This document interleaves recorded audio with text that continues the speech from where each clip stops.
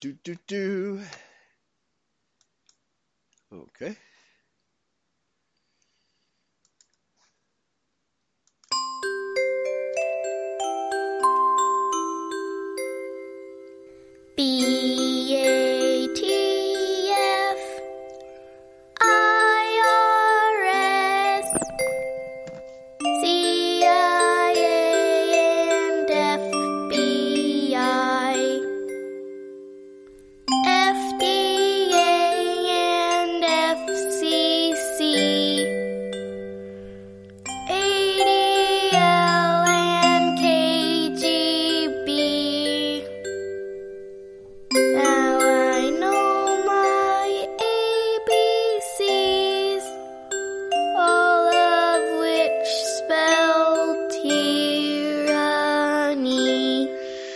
And the tyranny is expanding all over the globe, folks. Actually, it has been all over the globe for a couple of centuries now.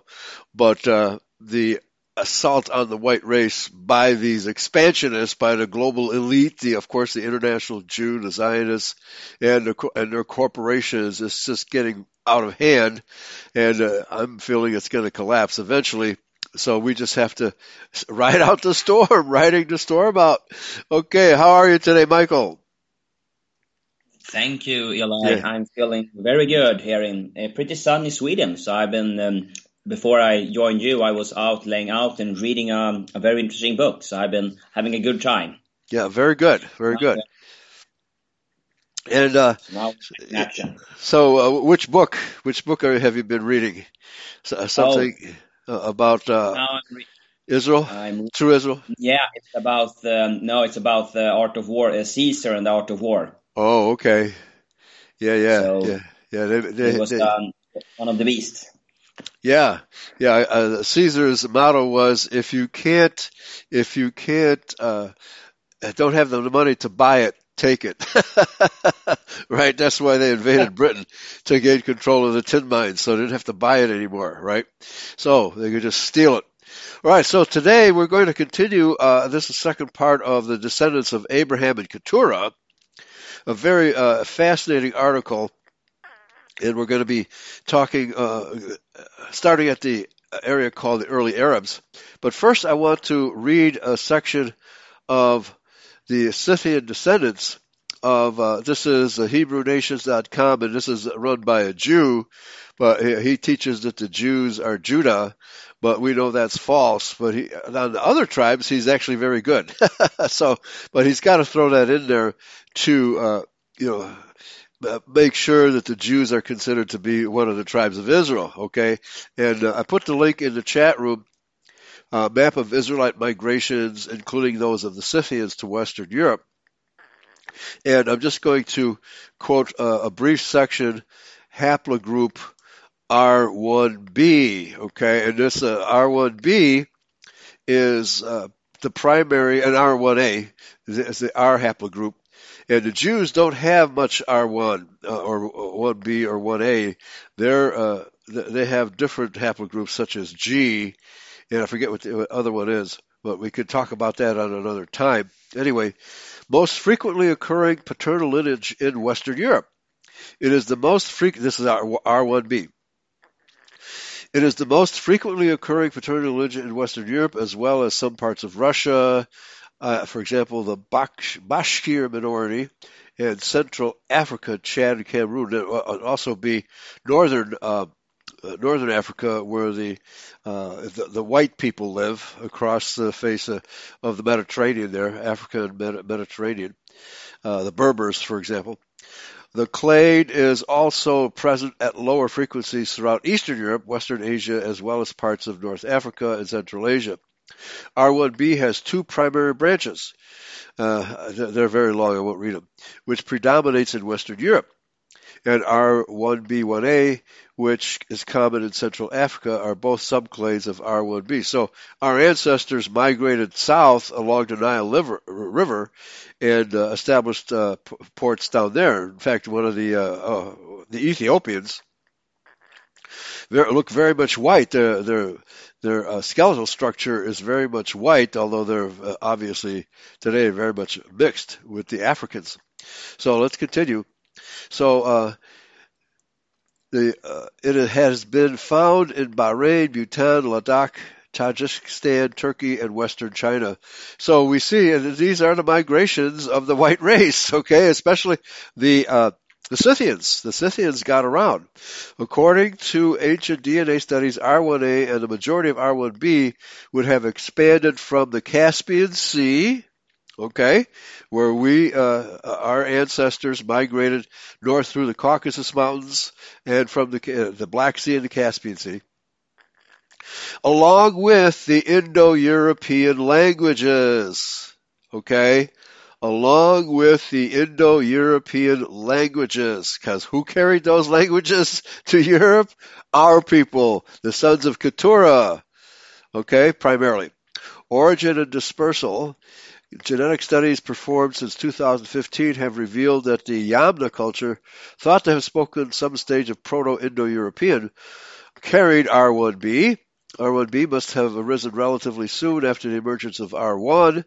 Early human remains found to carry R1b include several males from the Iron Gates Mesolithic in the Balkans, several males of the Mesolithic Kunda culture and Neolithic Narva culture buried in the Zvezhniki burial ground in modern-day Latvia, etc. Oh, modern-day Ukraine, Russia, etc., and of course Western Europe. So the primary bell beaker and other cultures of Eastern Europe are primarily R1b. Okay, so R1b and R1a are the primary haplogroups of the Scythians.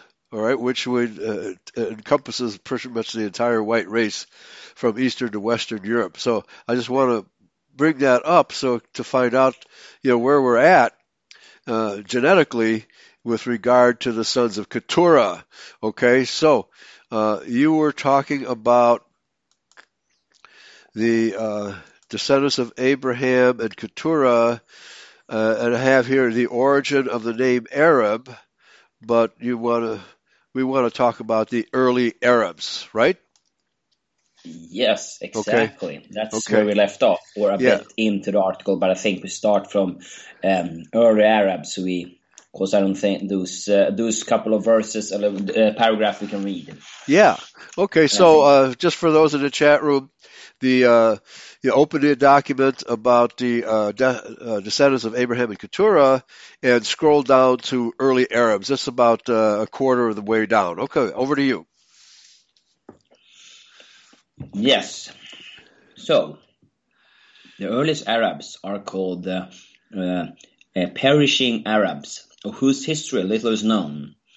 These were Ad, Tamasam, Yadis, Emlak, and others. The son of Keturah fit into this amalgam and are perhaps often misclassed as son of Ishmael or as sons of Yarub bin Yashub bin Kathan. Some are certainly from the other sons of Keturah, but draw their names from this founder of the Arabs, who are named for him. See also the table to the paper, Descendants of Abraham, Part 3, Ishmael. Yes. Okay, so, we could maybe do that another time. But most Arabs, therefore, descend either from Ishmael or from this, who is the patriarch that he's naming here? I'm not sure. Yarubin. Yarub. Okay. All right. Very good. Back to you. Yes. So thus, the perishing Arabs are older and from less successful tribes, and even from the Canaanites that are also mislabeled Cushites. The Palestinians, for example, are not all the same people and are comprised of at least 3 groups of genetic diversity. The same holds true for the Lebanese, who are also K2 descendants of Japhethite, Tarish, Semen, the allies of the Phoenicians of Tyre and Sidon. The pure Arabs we now know as Cathanian Arabs are from the grandson of Jokshan, son of Keturah, son of Abraham. The prophecy of Ishmael breaking free of his brethren has new meaning. Ishmael is subjected to the sons of Keturah, who from the ruling class of the Arabs, and will be liberated when Messiah comes. Oh, very interesting. Okay, so he's saying that the people known as Arabs descended from Abraham and Keturah ruled over the Ishmael branch, okay, but they pretty much all of them resided for a long time in Arabia, and their descendants still reside there, but they're no longer pure-blooded. All right, back to you. Yes. Famous Arab families of the Cathaniyat groups can be recognized by the surnames such as Al-Kathani, Al-Arabi, Al-Arani, Al-Hamedei, Avs, and Khazrai, Al-Azari or Ansar, Aldo-Sari, Alex Osas, Mora, Alojman, and so on. So you have the AL prefix on large numbers of these Catanite groups. Okay, very good. These sons of Keturah did not speak the early forms of Arabic, such as East Aramaic. Instead, they spoke the South Semitic language, such as Saubic from Sheba, Minyaik, Kuabanic, and Hadramatic, and that is an article Arab on Wikipedia. Okay, never heard of any of these dialects, so this is a very detailed article. All right, back to you. Other groups that reject the label Arab are the Berbers. Berbesh. The Berbers, they're a combination of Ham and Shem that spread out along the north coast of Africa, along the Mediterranean. And those people, if you look at videos of the Berbers, they're pure white. Okay, but they converted. Yeah, go ahead. It must be from the Berbers that Hannibal came then. It's quite possible, yeah. And and the Berber dialect is very much like Celtic. So there's a definite racial and again linguistic connection between the Berbers and the British, and other Europeans. So no doubt about it. Okay, back to you. And many branches of the Lebanese and the Egyptian, both Muslims and Copts. Likewise, Kurds do not define themselves as Arabs. However, some Berbers might also call themselves Arabs.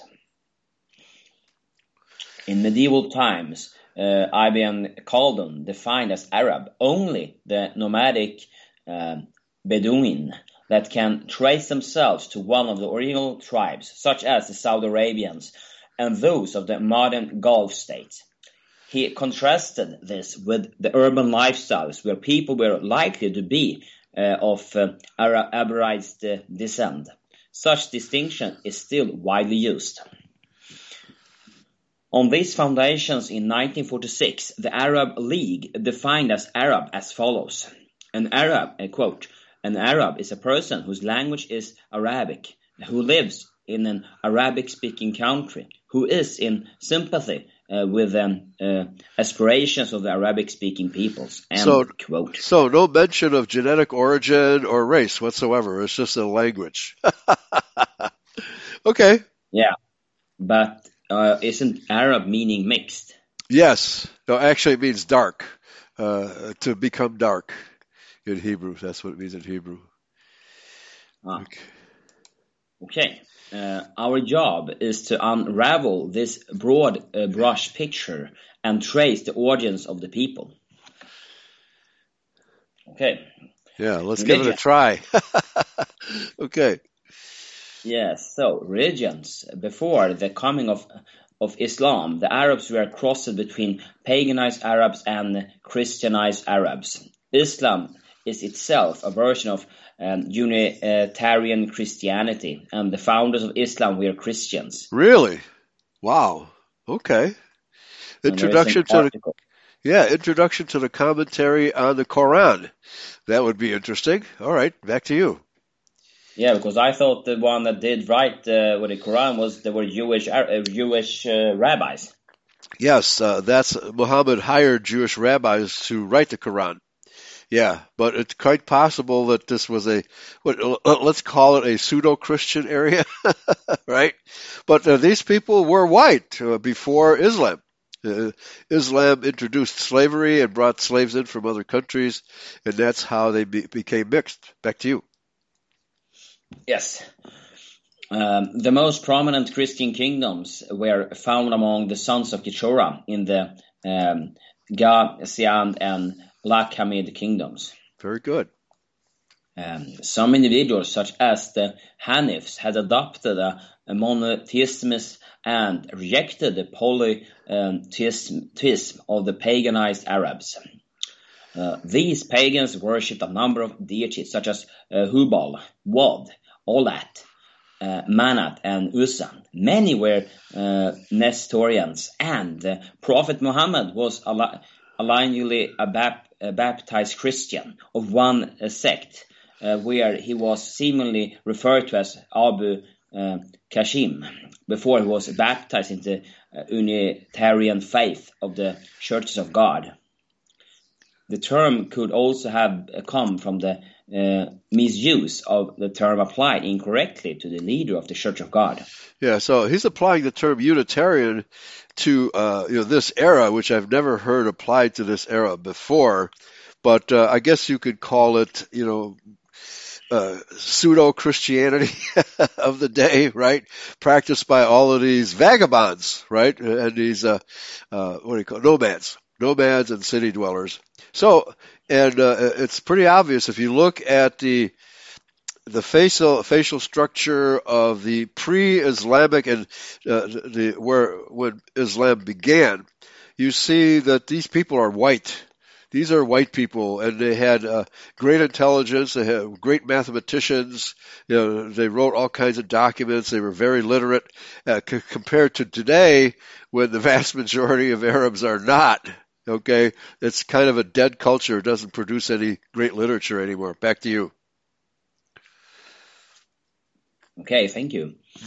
So, modern Muslims are broken into Sunni, Shiite, Shiite, Shiite, yeah, Ibadhite, Alawite, and Ismaili. Okay, so that's where the Ishmael comes from. The Ismaili, okay. Yeah. Some consider the Druze as a Muslim sect, others do not. And I don't know what that is. Yeah, I'm not sure. I've heard of them, but I don't know much about them. Go ahead. Modern Christian Arabs are Coptic, Maronite, Greek Orthodox, or Greek Catholic. The Unitarian faith became absorbed into Islam. Nestorianism disappeared. Yeah, Nestorianism. And Nestor is some kind of religious sect begun by a guy named Nestor, right? Okay, so we're looking at all these different sects, because these nomadic people who lived far apart from one another, if they were Christian, as the author says, then they would have all developed local forms of Christianity, which are very difficult to blend together, right? So he's calling it Unitarianism. Okay, thank you. All right, back to you. Okay, some Arabs are also Jews. Yeah, they mix in everywhere. That's right. In the late 4th century, the Himyarite kings were converted to Judaism, and their vassals, the Kindits, also converted to Judaism. There is a large section of J1 haplotypes. Yeah, J1 Y-DNA haplotypes. Yeah. Among both Arabs and Jews. Yes. Yeah. Now note that it's J, it's not R. Okay. So the J is probably those Arabs that have mixed most with the Jews get this J haplotype and not R as the Israelite and Scythian haplotype is. All right, back to you. Yeah, thank you.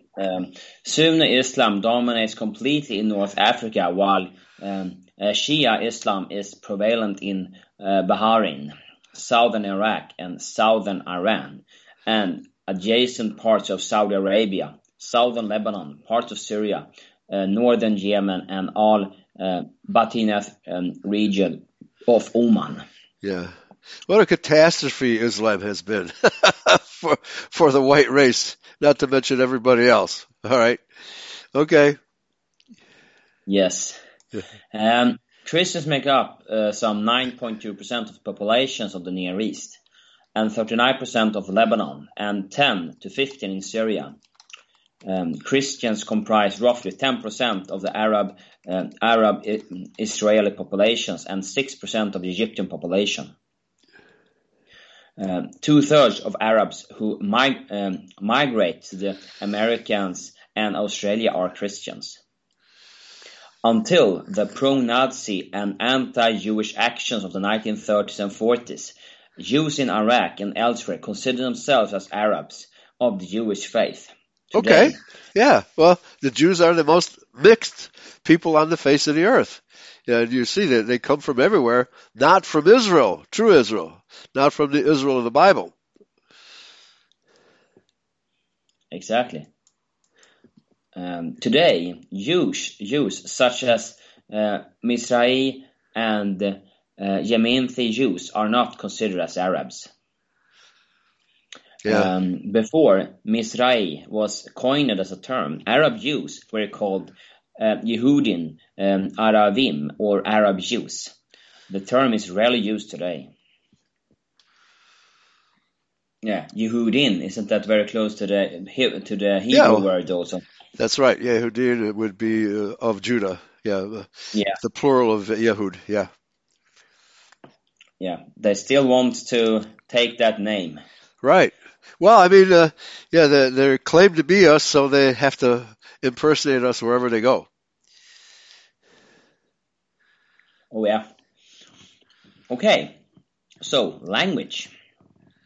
The Hebrew Bible refers to the Arvi, or Arabs, in connection with the inhabitants of Syria desert and in Arabia, long before the Cathanian Arabs of South Arabia emerged.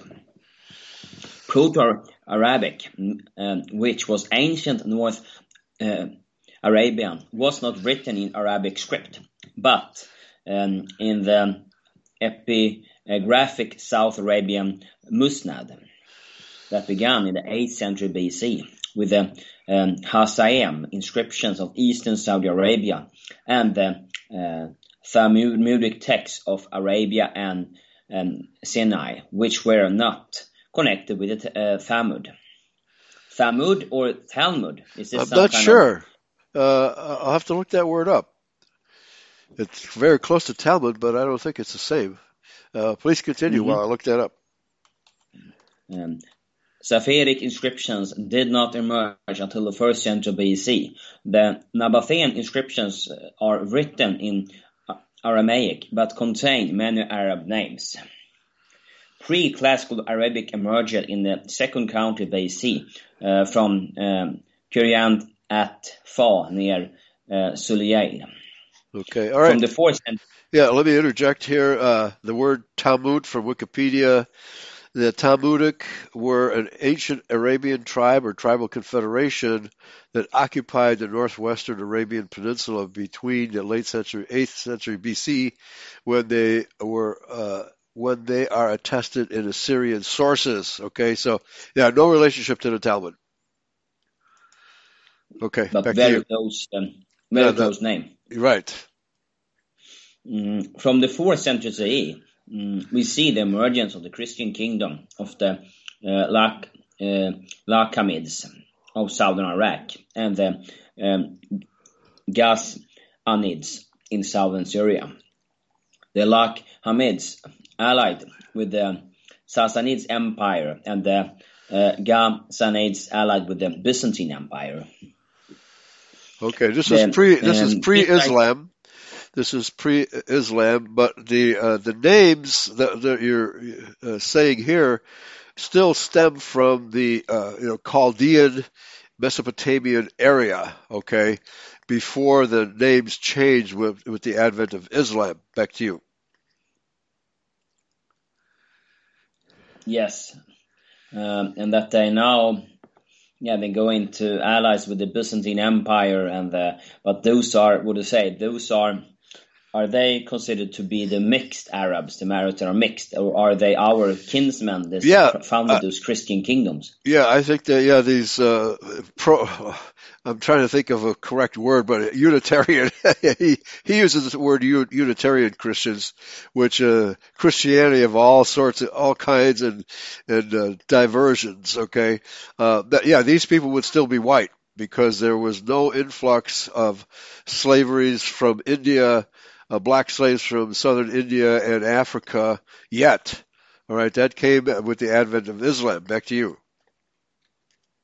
Okay, thank you. The Kindite kingdom of Central Arabia allied with the Himmerati Empire of South Arabia. These Arabs converted to Judaism and had extensive influence across the Red Sea in Africa. It was this rise in power. Yeah, so they went to Africa on trade missions, right, and probably picked up slaves and brought them back. Yeah. Yes. It was this rise in power there in the 4th century that saw the reaction of Arab Jews and the Unitarian Christian faith in the 7th century and the rise of Islam. The immense success of Islam saw the Khazars decide to convert to Judaism in the Russian steppes circa 740 CE. Yeah, okay, so it's interesting. He's detailing the rise of Judaism in Arabia, which I had never heard of before. All right, back to you. So those that are the Jews in Arabia must then be the Sephardic Jews then? Yes, they would have been the Sephardic Jews, yes. It is important to note that the Quran do not use the word Arab only, the adjective Arabian, where it refers to itself as clear mubinum, clear book in Arabic. Okay, and that's a reference I won't read, maybe. Yeah, hard to determine what that refers to. What could be a clear? What is a clear Arab? All right, clear mibunim. Okay, please continue. The prophet says that the clear book was rendered in Arabic so that they might understand. Thus, Arabic became the language of the Arabs from its use in the Quran. Okay, so the clear book is kind of like a language, the written language of Arabia, I think, is what it's referring to. Okay, all right, I'll look that up as well, see what we can find out. Back to you. Okay. The terminology used referred to sedentary Arabs living in cities such as Mecca and Medina as Arab. The nomadic Arabs or Bedouin were referred to as Arab. This term carried a negative connotation from the text in the Quran. The Quran refers to the lost Arabs, al-Arab al-Ba'ida, and says that they were lost as a punishment for their idolatry or disbelief. They were thus regarded as the true Arabs, as sons of Keturah, while the later northern Arabs included the tribes of Mecca, were the sons of Ishmael, being Arabicide Arabs. This distinction was to lead to real enmity between the northern Qais and the southern Kalb, especially in Spain. The Himmerite language, which was described by all Hamdani, D 946, seems to be the North Arabic dialect properly of the Qais, which became spoken in South and influenced by Old South Arabic, which was Sabian dialect of sons of Keturah. Okay. Arabic thus was spread through Arabizations on the conquest from France to China. Identifying these groups and tribes is a difficult task. Now back to the sons of Keturah. Okay, so I looked that up. Clear book is simply a reference to the Quran, I guess, in terms of its Arabic language. All right, so I looked that up. It just simply refers back to the Quran. All right, back to you. Okay. Now let's see. Yeah, now let's get back to Keturah. All right. Yeah. Midian. The third Keturah sons, Midian, carries a name meaning contention, discord or strife. He apparently founded a number of northern Arabian tribes, and his name is preserved in the town of Madan, which lies slightly south of modern Taima. Madan or Midian is also mentioned in the inscriptions from the reign of the Babylonian Tiglath-Pileser III from 732 BC, where it is referred to as Badan. The consonants B and M are often interchanged in Arabic, and is predecessor Chaldean and Eastern Aramaic. The Medians did not speak Chaldean, but the Assyro-Babylonian did. Okay. Madan was perhaps turned into an Arabian god under the ancient system of ancestor worship, and Abd al-Madan is commonly seen in the Arab system as a family name. This seems also to be linked with Midian, as seen below. Okay, but Midian was a separate son. He's discussed next. Very good. And this Midian, that is, I guess, one of the parts in the Medo-Persian Empire.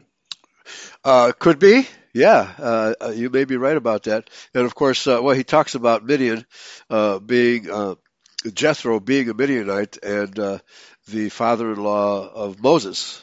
Okay, because he married a daughter of Midian. Okay, back to you. Yes. So Midian. Although he was the fourth son of Abraham and Keturah, Midian was the progenitor of perhaps the most important of all 6 brother tribes. As such, his descendants will be dealt with in greater detail than any of the others. Midian's name means strife, brawling, or contention. That's the same as Madan. Okay. As with his brother Midian. Yeah. Some commentators say that Midian's name may in fact be derived from the Semitic word for judgment. The Midianite tribe were referred to in Egypt and other literature. Ptolemy, for example, calls them Modiana. The story of Moses' flight to Midian is provided in Exodus 2. It is also recounted in the Quran at Surah 28, 22, 1-28. See also Act 7:29 and Exodus 2:15. So here is an excerpt from Exodus 2:15 until 21. When Pharaoh heard of it, he sought to kill Moses. But Moses fled from Pharaoh and stayed in the land of Midian, and he sat down by a well. Now the priest of Midian had 7 daughters, and they came and drew water and filled the trough to water their father's flock. The shepherds came and drove them away, but Moses stood up and helped them and watered their flock. When they came to their father, Reuel, he said, how is it that you have come so soon today? They said, an Egyptian delivered us out of the hand of the shepherds, and even drew water for us and watered the flock. He said to his daughter, and where is he? Why have you left the man? Call him. that he may eat bread. And Moses was content to dwell with the man, and he gave Moses his daughter, Keturah. Yeah.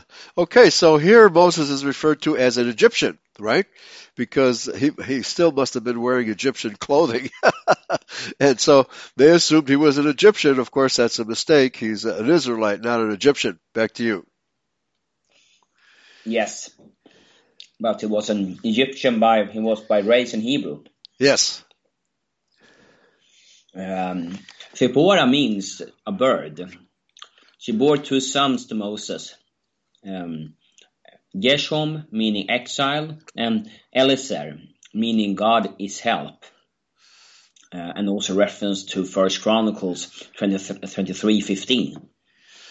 The incident with Moses and the circumcision of his sons, Exodus 4:25, shows a reinforcement of the act as performed on Isaac at the 8th day, as it was not done by Moses initially.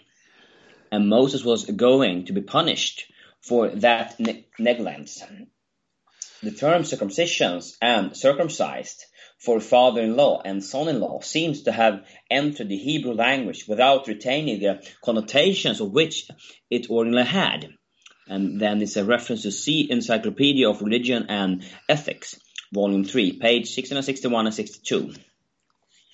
The term circumcision is first used in the Bible in the sense of the future father-in-law, and circumcise in the sense of daughter's husband, in relation to both the Midianites. Okay. And there's a reference to Exodus 3:1, 4:18, 25, yeah. Numbers 10:25, and Judges 1:18 and 4:11. Okay, well, in that episode, it's actually Zipporah who circumcises the son, not Moses. Okay, that's a very strange episode in Scripture. Back to you. So apparently, it's a reference to Zipporah. Okay, because she's the one who performed the circumcision. All right.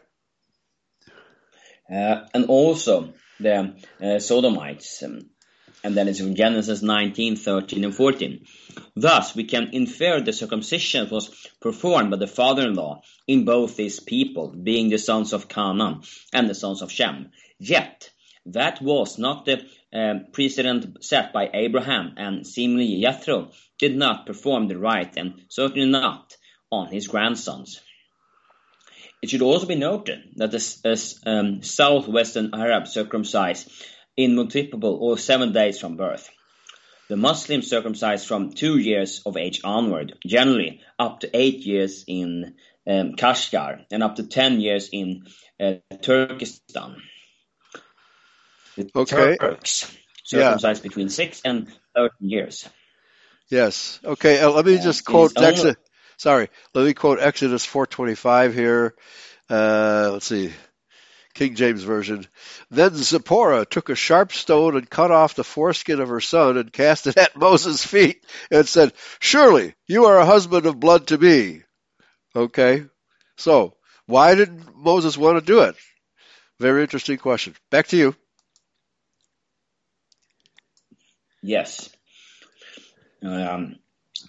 Next, it is only the sons of Ishmael among the Arabs that circumcised at the later age of 12 or 13 years. No Semites circumcised later than this age. The Sara Koles of West Africa do likewise, and the Mamdingo of the Sudan wait for between 12 and 14 years. The With and Coast region of West Africa wait until 12 to 16 years, and sometimes as late as 20. Thus, the circumcision practice among Semites also provides clues as to their origins. Most people assume Arabs are sons of Ishmael and circumcisions at 13 years of age, as shown above. However, this is very far from the truth. Only the ancient Egyptians circumcised at 14 years, and the Angadi of the Mershan River in Western Australia do likewise, from 14 to 16 years. Some South Australian tribes have adopted to wait until hairs appears on the face. Ishbak. Ishbak was the fifth son of Abraham by Keturah.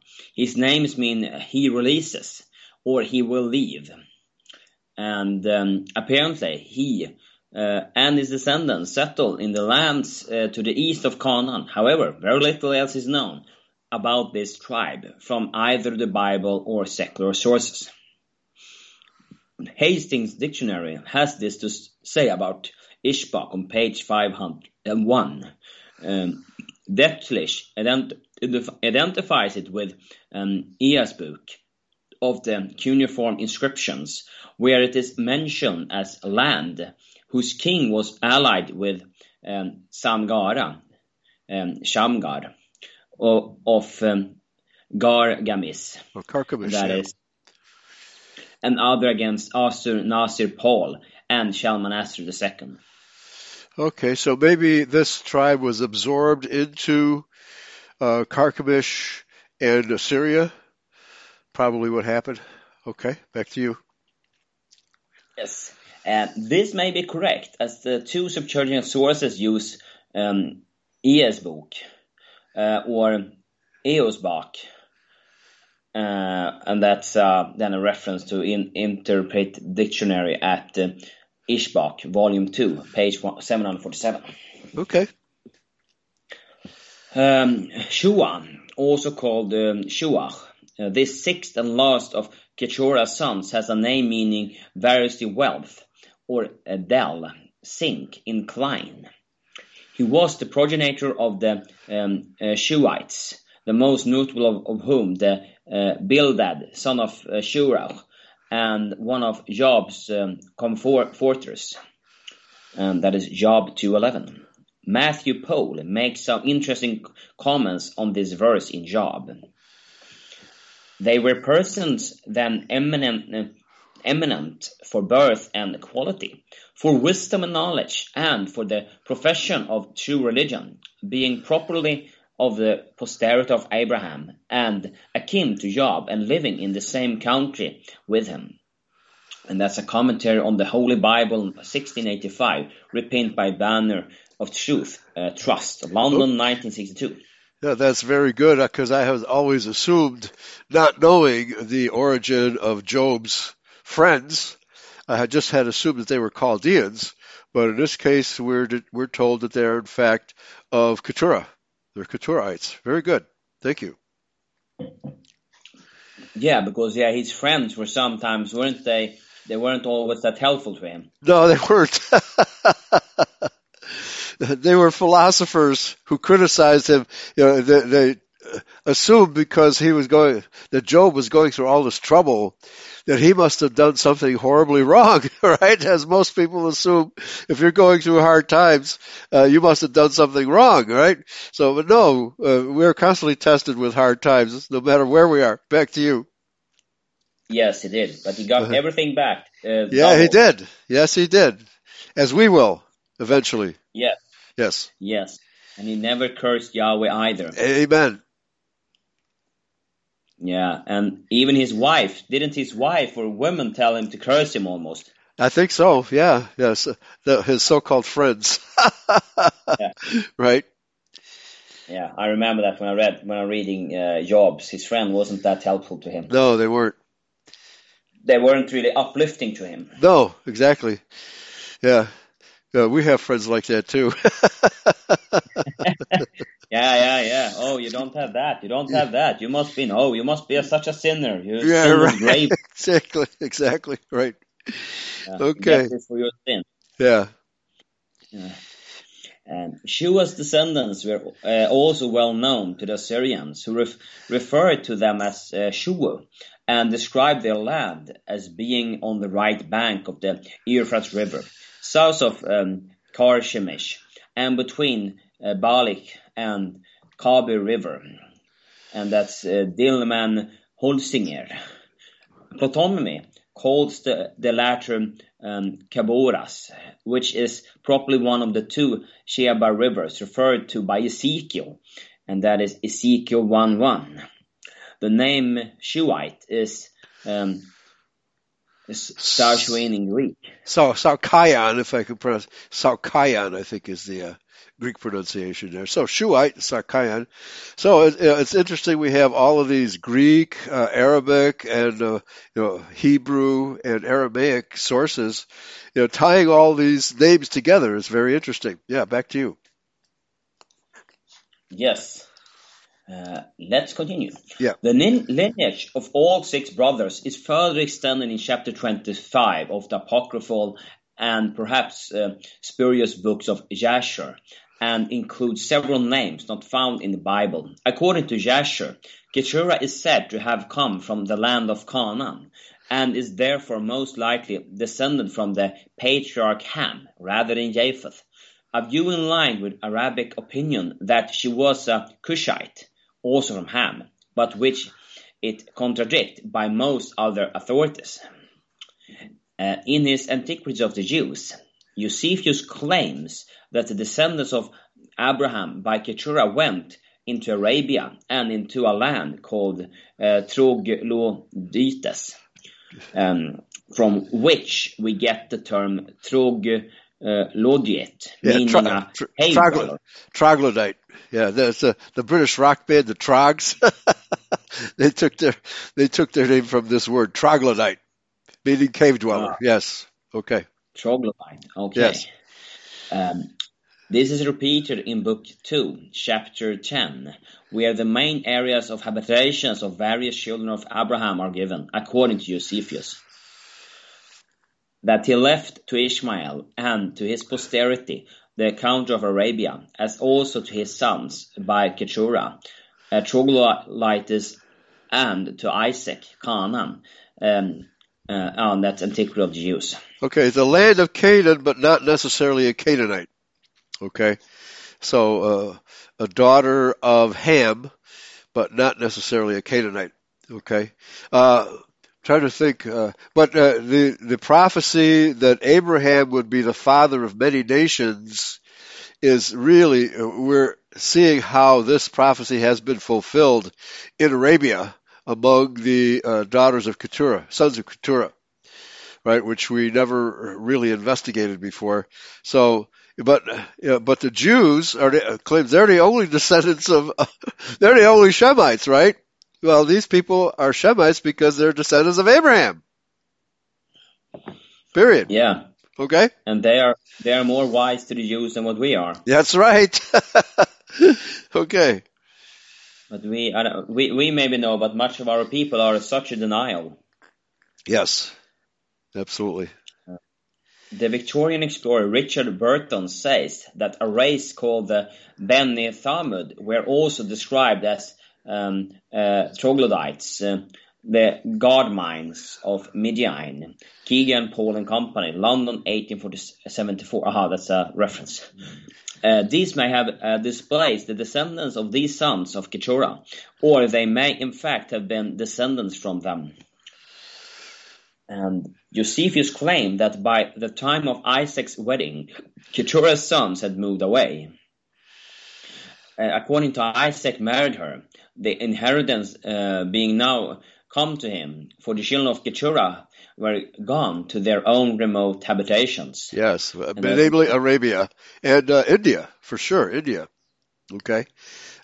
He doesn't really talk about the sons of Keturah going to India so far in this document, which is interesting. I expected more connection to India from this document, but not so far. Back to you. Yeah, we'll see if it comes a bit later here. Right. The Victorian explorer Richard Burton says that a race called the Beni Thamud were also described as troglodytes. No, I've been there. Sorry. Yes. Yeah. Yeah, this is confirmed somewhat by scripture, saying that only Ishmael and Isaac buried their father Abraham, and that is Genesis 25:9. Presumably, the sons of Keturah had already relocated elsewhere. Okay. The Cadmonites. There is another tribe of interest. We are discussing possible descents of Keturah. The Cadmonites. Hastings Dictionary has this to say about them. Cadmonites evolved in history of Israel, and many following him regard the Canaanites as equivalent to the Ben Kedem, children of the east, descendants of Abraham by Keturah. And here is a lot of reference to Genesis 29:1, Judges 7:12, 1 King 4:30, Job 1:3, Isaiah 11:14, Jeremiah 49:28, Ezekiel 25:4-10. In the case, a Canaanite would be the designator of no particular tribe, but the Keturah Arabs, as distinguished from the Ishmaelites. The children of the east are represented in the passage referred to as occupying Padam Aram, associated with the Midianites and Amalekites, inhabitants Kedar, neighbors and conquerors of the children of Ammon, coupled with the Egyptians in their fame for wisdom. Job is regarded as one of them. It seems better to regard the Canaanites as a particular tribe, like the other nations named in this list. Whether they are to be viewed as a branch of the Ishmaelites or of the Keturah Arabs is not clear. And that is on page 831. Speculations that Job was a Canaanite may be misplaced, as he is listed in Genesis as being either the grandson or great-grandson of the patriarch Issachar, son of Jacob. If he was also a Canaanite, it could only be by associations with the Midianite and other sons of Keturah among whom he lived. Okay, so we have a territorial name versus a genetic or descendant name, and you can't get the two confused. But the Judeo-Christians always confuse them, right? To say that the Bible is not based on race. Back to you. Yeah, I have not heard that Job can have come from Issachar. No, neither have I. Because I thought now maybe that Job is the first book written, the right. First biblical book written. So that was before the time of Jacob and his sons. Yeah, this is the time of Abraham. This is the time of Abraham's lifetime before the Israelites, were born. So yeah, this is a confusing statement by the author. Yeah. Building a list down as part of the Nephilim in appendix. He does? Oh, wow. Okay. Appendix the Canaanites. Oh, okay, the Canaanites, right. Now, okay, so maybe the name Canaanite stuck around and was applied to people because they lived in the Canaanite territory. Maybe that's what's going on here. Back to you. Ruth the Moabitess, right? The term Moabite was still popular, even though there hadn't been any Moabites living in that territory for 200 years when Ruth lived there. Okay. Yeah, and this is from the Appendix 25 to the Companion Bible from Genesis. Okay. 15:18-21. This view is quite incorrect, as the tribe mentioned are other tribes of the sons of Noah, and only one of the two are Nephilim. See also the paper Nephilim. Okay. They're always lurking around, those Nephilim. Right? Yeah. Can't get rid of them. Okay. Luckily, they are a bit smaller now than they were before. Yeah, but they're still even more powerful today than ever. Oh, yeah. We can, however, be sure that Canaanite became the area term rather than the specific tribal group, and the people there were absorbed into the sons of Abraham from the text in question, and the Nephilim were exterminated. Okay, very good. The land of Midian. In his second book, The Land of Midian, revised by C. Keegan Paul and Company, London, 1879, Burton estimates that Midianite territory at one time covered quite an extensive area. In the days of the ancient Midianites, the frontier were so elastic that, at times, but never for the continuity, they embraced Sinai and were pushed forward even into central Palestine. Page 295. In Genesis 25, we see that Abraham sent the sons of Hagar and Keturah away from Isaac, presumably in order not to confuse their inheritance. Yes. Yeah, so that they would not take the inheritance away from Isaac. Yeah, not presumably. That is the reason why. Back to you. Yeah. Genesis 25, 5-6. Abraham gave all he had to Isaac, but to the sons of his concubines Abraham gave gifts, and while he was still living, he sent them away from his son Isaac, eastward to the east country. The same Hebrew word kedem is used for both eastward and east, which seems an unnecessary repetition, unless the latter, when combined with country, is intended to signify an unspecific ancient land. As Abraham was later buried at Mamre, it could be speculated that he and his offspring were living near Hebron at the time, so that by sending them east, they would have to move in either a north-easterly or southern easterly direction to avoid the salt Dead Sea, which would have effectively sent them toward Ammon and Edom, respectively. The Historian's History of the World, Volume 2, page 7, holds that Cushan Rishathaim of Judges 3, 8-11 was named for a tribe and was in fact Yermelite king, who they identify with the Amalekite and Edomites, who were dominating in northern Arabia at the time. The domination was finished by aid of the friendly clan of Kenizzites. Kenizzites, yeah. So, yeah, it's unclear. I think when Abraham sent them east, it was to Arabia and India. Not because the Edomites, unless he's saying that the Edomites had a lot greater territory at the time. Maybe that's what the author is trying to say. All right, back to you. Yeah, thank you. Yeah, certainly the Hittites lived further north, right? And they basically dominated all of Turkey, most of Turkey at that time. Back to you. Yes, so in 1 Chronicles 1:46, we also see Midian being defeated in the land of Moab. Hence, there was great fluidity of movement and perhaps some overlapping in the tribal areas.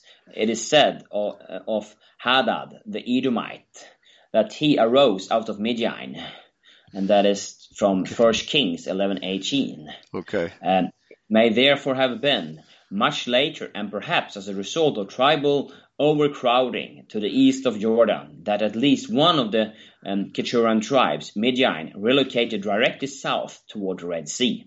Okay. The land loosely referred to as Midian in Bible atlases extends for up to 200 miles in the coastal strip alongside the Gulf of Aqaba and the Red Sea, and varies between 24 and 70 miles, 40 to 110 kilometers in depth. Yeah. Okay, so what we're seeing here is that the sons of Keturah pretty much inhabited all of Arabia, right? And parts north, south, and east. Okay, back to you. Yes. The land loosely referred to as Midian in Bible Burton and his party took many geological samples from the land of Midian, which was found to be very rich in minerals and in turquoise stones. When analyzed, the samples were found to contain gold, silver, copper, iron, lead. And that's from number 31 to 22, as well as zinc, wolfram, tungsten, antimony, and titanium ores. Burton also maintained there were vast iron ore deposits to be found in the area. Extensive remains of industrial activity, such as gold excavation, were noted by him. In fact, it appears that the Egyptians had operated gold mines and smelters in the area for centuries. Okay. Ptolemy locates Modena, on the eastern shores of the Red Sea, i.e. the Gulf of Aqaba. He also refers to another city, Modiam, but this is situated inland in northern Midian. Apparently, Modian was second only in importance to Petra, Petra, yeah. Which was described as being Pharaoh's treasury at one time. Oh, wow. Okay. Yeah, because Egypt had dominated an entire area for long periods. Yeah. Yeah. The ancient pre-Islamic cities of Madian is now Maga-ir-Shurib, from the Arabic name for Jethro. Although local traditions during Ea Palmer's explorations of the area identified the city of Madian with the extensive ruins of El Midian, about 3 days' distance from Mecca. Okay, so not far from Mecca at all. All right. Okay, so here is sons of Midian. Midian was the father of 5 sons: Epath, Epher, Henoch, Shanoch, Abidah, and Eldah. No further lineage are mentioned in the Bible. However, the book of Jasher adds numerous sons produced by these 5 grandsons of Abraham. Epa, meaning darkness or gloomy, was the father of the tribes which settled in the northwest of the Arabian Peninsula, roughly in modern Guafa, southwest of Tebuk. The Babylonian king Tiglath-Pileser III calls this tribe the Ayapa, or the Kayapa Arabs, as noted above. The last known reference to them is found in the inscriptions dated to circa 715 BC, in the times of Sargon II. Another Epa is also mentioned twice in the genealogical records of the tribe of Judah, and that is from 1 Chronicles 2, 46 and 47. And okay. Yeah, that would be a completely different person. Yeah. Back to you. Yes. Epher, meaning a calf, was the second son of Midian and was known to the Arabs as Ophir. His descendants in turn were called Aparu, as inscriptions from the time of King Ashurbanipal or Assyria show. An Ephraite city of Gaifer, close to Midian, still carries the name of its founder.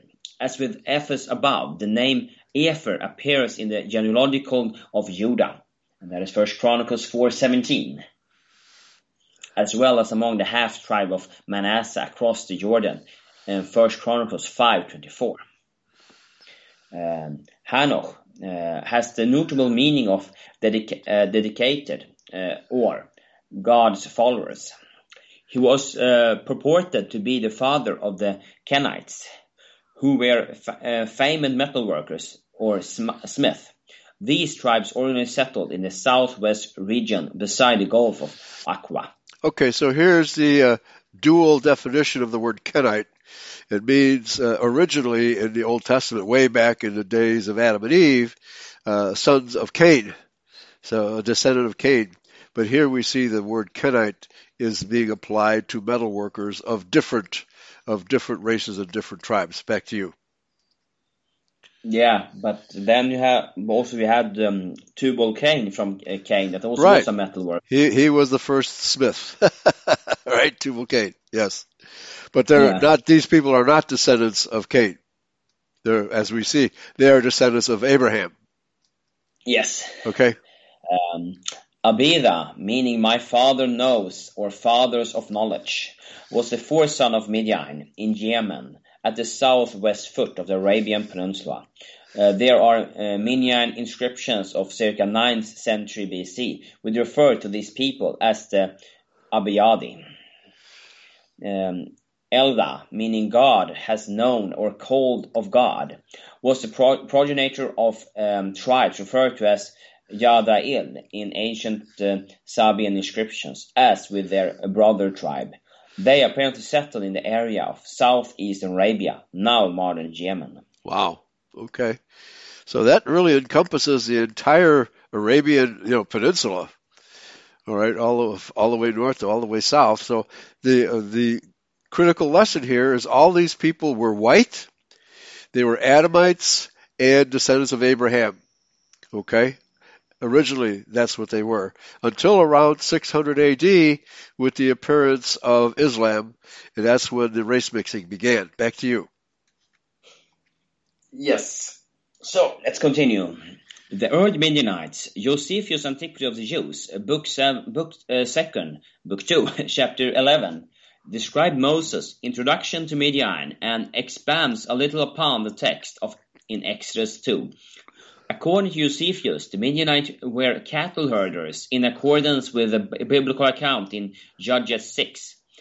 They are mentioned in the Bible as being allied with the Moabites against Israel. And that is from Genesis 36, 35, Numbers 22, 1, 25, 1. And perhaps with the Ammonites as well. And that is Joshua 13, 21. And Yeah. The first recorded contact between the Israelites and Midianites is noted in Genesis 37. Genesis 37, 23 to 28 and 36. So, when Joseph came to his brothers, they stripped him of his robe, the long robe with sleeves that he wore, and they took him and cast him into the pit. The pit was empty, where was no water in it. Then they sat down to eat, and looking up, they saw a caravan of Ishmaelites coming from Gilead, with their camels bearing gum, balm, and myrrh, on their way to carry it down to Egypt. Then Judah said to his brother, "What profit is it if we slay our brother and conceal his blood? Come, let us sell him to the Ishmaelites, and let not our hand be upon him, for he is our brother, our own flesh." And his brother heeded him. Then Midianite traders passed by, and they drew Joseph up and lifted him out of the pit and sold him to the Ishmaelites for 20 shekels of silver. Okay. Yeah. So you have these three different groups of people clearly distinguished here in this passage of Scripture. Okay, very good. Ishmaelites, Midianites, and obviously the Ishmaelites and the Midianites were not the same people. It's very clear from this discussion. Back to you. Yeah, and they took Joseph to Egypt. Nevertheless, they're all descendants of Abraham, right? Yeah. Okay. Meanwhile, the Midianites had sold him to Egypt to Potiphar, an officer of Pharaoh, the captain of the guard. Yeah, and this 20 shekels of silver, isn't that, this is the kind of the normal, those 20 shekels of silver? Yeah, I can't say. Jesus got 30 shekels, right? I'm sorry. It was Judas was offered 30 shekels for Jesus, right? For betraying Jesus. So who knows what the going rate was in those days for a slave? Yeah. We see here an apparent contradiction in the Midianites are referred to as Ishmaelites. There are two different Hebrew words used for Midianite in the text. The term used for the merchants in Genesis 37:28 is Midianite, which is a native of the land of Midian. In Genesis 37:36, we see that the Midianites sold him to Egypt. This is a version of the Midianite according to Strong, but may well be another of the sons of Keturah of the Medai, or sons of Medan. Numbers 25:17 and 31:2-3 both use this. This is a strong reference, I think. Yeah, referring to Midianites, yeah. Well, I think, I don't see the confusion here. It's obvious to me that the Ishmaelites, being the sons of Hagar, were in that territory, and the Midianites were apparently in a caravan coming from further east going to Egypt. So I don't see any confusion here at all. They're two separate people. They're Ishmaelites, descended from Hagar, and Midianites, descended from Keturah. Back to you. Yeah, both are though from Abraham. Right. However, in every other instance of the Old Testament text, the use of the word translated as Midianite in 4080, which refers to Midian himself, the son of Abraham. We can thus assume that the caravan that took Joseph to Egypt was made up of people dwelling in the land of Midian, which included Ishmaelites and also perhaps Midianites. Okay. By the time of Joseph, and the other tribal patriarchs, we see the intermixing of two main branches of the Arabs referred to above. The sons of Keturah regarded as the pure Arabs, and the sons of Ishmael regarded as the Arabized Arabs. These with the ancient Arab tribes now disappearing, and the Amorites, maybe ancient Hyksos, we see later in Egyptian history in the Nile Delta. Okay. So those are the Hyksos, those Arabs. Yeah, very likely. Very good.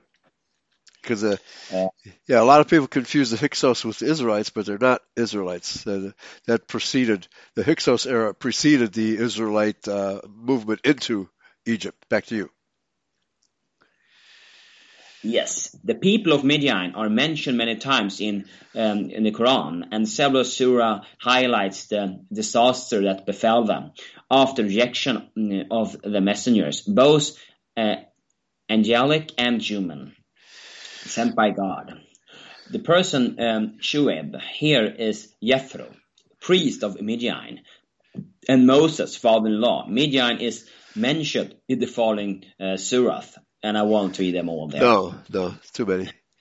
Yeah, and here is though a reference from the Surah 22:42 and 44:54. If they deny thee, Muhammad, even so the folk of Noah and the tribes of Ad, the Thamud before thee denied our messenger, and the folk of Abraham and the folk of Lot, and the dwellers in Midian. And Moses was denied, but I indulged the disbelievers to a long while. Then I seized them, and how terrible was my abhorrence, and that those who have been given knowledge may know that it is the truth from the Lord, so that they may believe therein, and their hearts may submit humble unto him. Lo, Allah verily is guiding those who believe onto a right path. So it's evident that Muhammad was in fact a son of Keturah, right? Maybe his what the contention, strife. There's a lot of the names of Keturah's sons refer to contention and strife. There we are. Yeah. And reading this text from the Quran is kind of tricky to read, I think. Yeah. I don't know if the translation makes it hard for me, but the Bible is much more easier to read for me. Yeah, right. Well, because it's Allah. So how they devolved down to Allah and got away from Yahweh is a good question. But obviously, the Jethro was a believer in Yahweh. So, but we also know that paganization of these tribes occurred very frequently, just as it did among the Israelites before their, deportation into Europe. Okay, back to you. Yeah, thank you. We see here that those inhabitants of Midian had been given the true teaching of God at one time. Yes. Surah 11 makes an interesting comment concerning the Midianites. Now hath an evident demonstration came unto from you, from your Lord. Therefore give full measures and just wait, and diminish not unto men aught of their matters, neither act corruptly in the earth after its reformation. This will be better for you if you believe. At best, not every way, threatening the passengers and turning aside from the path of God. him who believes in him, and seeking to make it crooked. And remember, when ye are few, and God multiply you, and behold, what hath been the end of those who acted corruptly. Well, this sounds like a passage from Jeremiah, right? When the Israelites corrupted themselves, right? We have the same story among the peoples of, the Levant and Arabia. Okay? All corrupting themselves in various ways. So it is suggesting that they did originally have the truth, as you would expect from the descendants of Abraham. Yes, and here also they refer to the give full measures and just weight. Yes. Yeah. So no usury. Right. Yeah, exactly. So, although it is difficult to know whether the prophet speaking to the original Midianites or to the Ishmaelites or a combination of the two tribes, it appears that the distinctive future of some known as Midianite, as they are merchants or traders, or of their crimes was in deceitful business practice, in that they used two different kinds of weights and measures, buying by one and selling by the other. And that I won't even try to read. The above injunction in the Quran to deal only in lawful and just weights and measures echoes that in the Bible, and that is from Leviticus 19:36, Proverbs 20 and 10.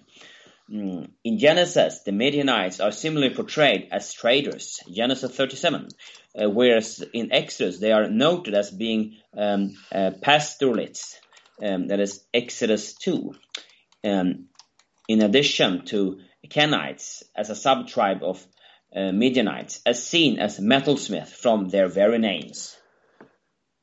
The Midianites were to prove a troublesome people to Israel, and God used them purposely to punish the Israelites, who were forced at times to become cave dwellers, troglodytes, like the Kenites. And this is Judges 6, 1-2 and 6. The people of Israel did what was evil in the sight of the Lord, and the Lord gave them into the hand of Midian 7 years.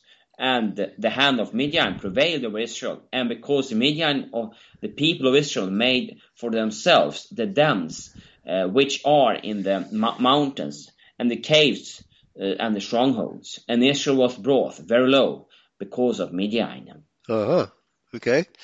That was Yahweh's punishment, using the Midianites to punish Israel. Yeah, and now he uses the Edomite Jews. Right? They're a problem for everybody. Oh yeah. Also the Arabs. Yes. Princess and king of Midian. As recorded in number 31 and 1. However, shortly before his death, Moses was told to take vengeance on the Midianites for the children of Israel. All the male Midianites and most of their females were killed, including their 5 kings, Evi, Rechem, Sur, Hur, and Reba. The Midianites were very rich in livestock, as the booty taken from them showed 675,000 sheep, 72,000 cattle, 61,000 donkeys, and that is verses 32-34. They also possessed much gold, as the portion of plunder that the Israelites offered to the Lord amounted to 16,750 shekels in the form of fashioned ornaments, such as armlets, bracelets, signet rings, earrings, and necklaces. Verse 52.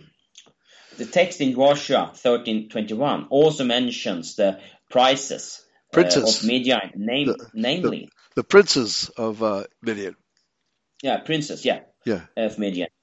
Namely Evi, Rechem, Sur, Hur, and Reba, who are called kings in number 31. Joshua 13:21, that is, all the cities of the tableland and all the kingdom of Shion, king of the Amorites, who reigned in Heshbon, whose Moses defeated with the leaders of Midian, Evi and Rechem, and Sur and Hur and Reba, the princes of Shion, who dwelt in the land. Josephus claims that the second of these kings, or sheikhs, Rechem, gave his name to the most conspicuous city among the Arabs, called to our day under every king are Sema, El Rechem, and by the Greeks, Petra. And that is from the Antiquity of the Jews. And that is book, Petra was the chief city and capital of all Arabia, called in Hebrew Ha-Selah, the cliff. Very interesting.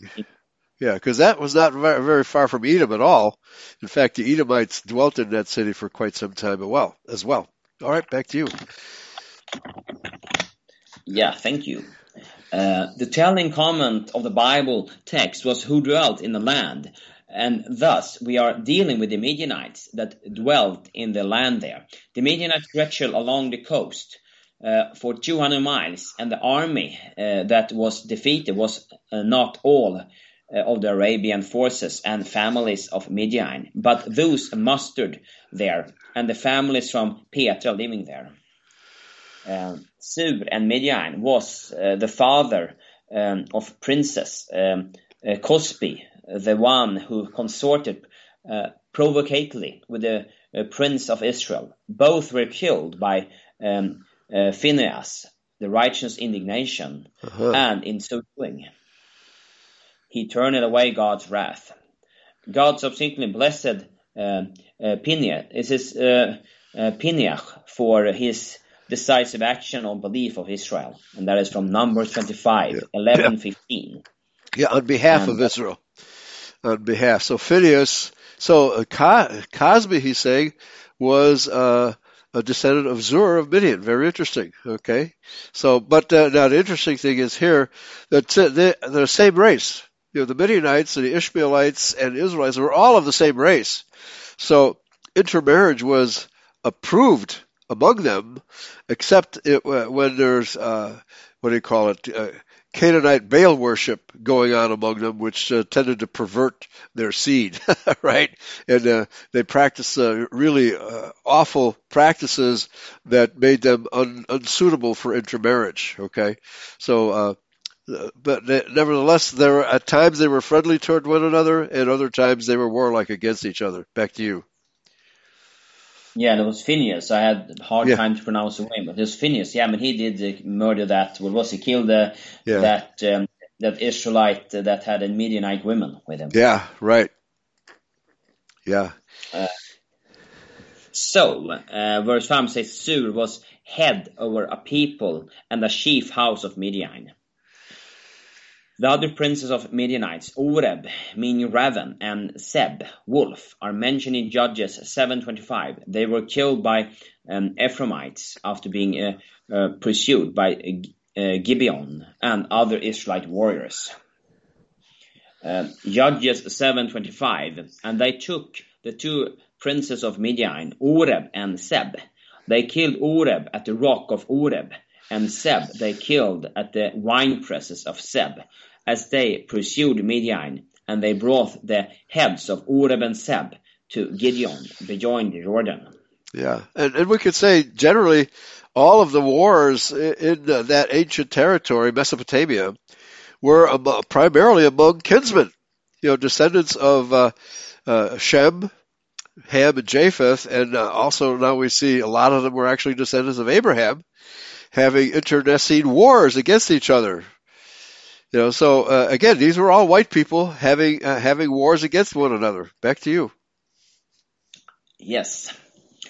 There are also two kings of Midian mentioned in Judges 8:5, namely Seba and Salmona, meaning sacrifice and deprived of protection, respectively, who had tried to invade Palestine but were defeated by Gibeon. Okay, very good. And isn't that Seba, the one that is in Psalms 83? I don't know if that's a reference to Sheba or Zeba. Yeah. I think it's a reference to that. Okay. Thus, Midian occupied territory from the lands of Edom along the coast of Arabia, south and east from Aqaba for 200 miles. Other sub-tribes were linked to them. Now I must have a look first if I can find the one, because that's the impreatory prayer. Yeah, well, if you want to look for that, I'll read the next section. I'm doing that immediately. Okay. Psalm 83.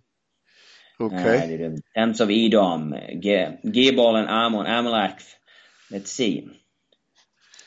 Do to them as, it is 83. I think here it's from 83:9. We can read 83:9. Do to them as Midian, as to Sisera, as to Jabin at the word Kishon, who perished at Endor, who became as dung for the ground, made their nobles like Oreb and like Seb, and all the princes like Seb and Salmuna.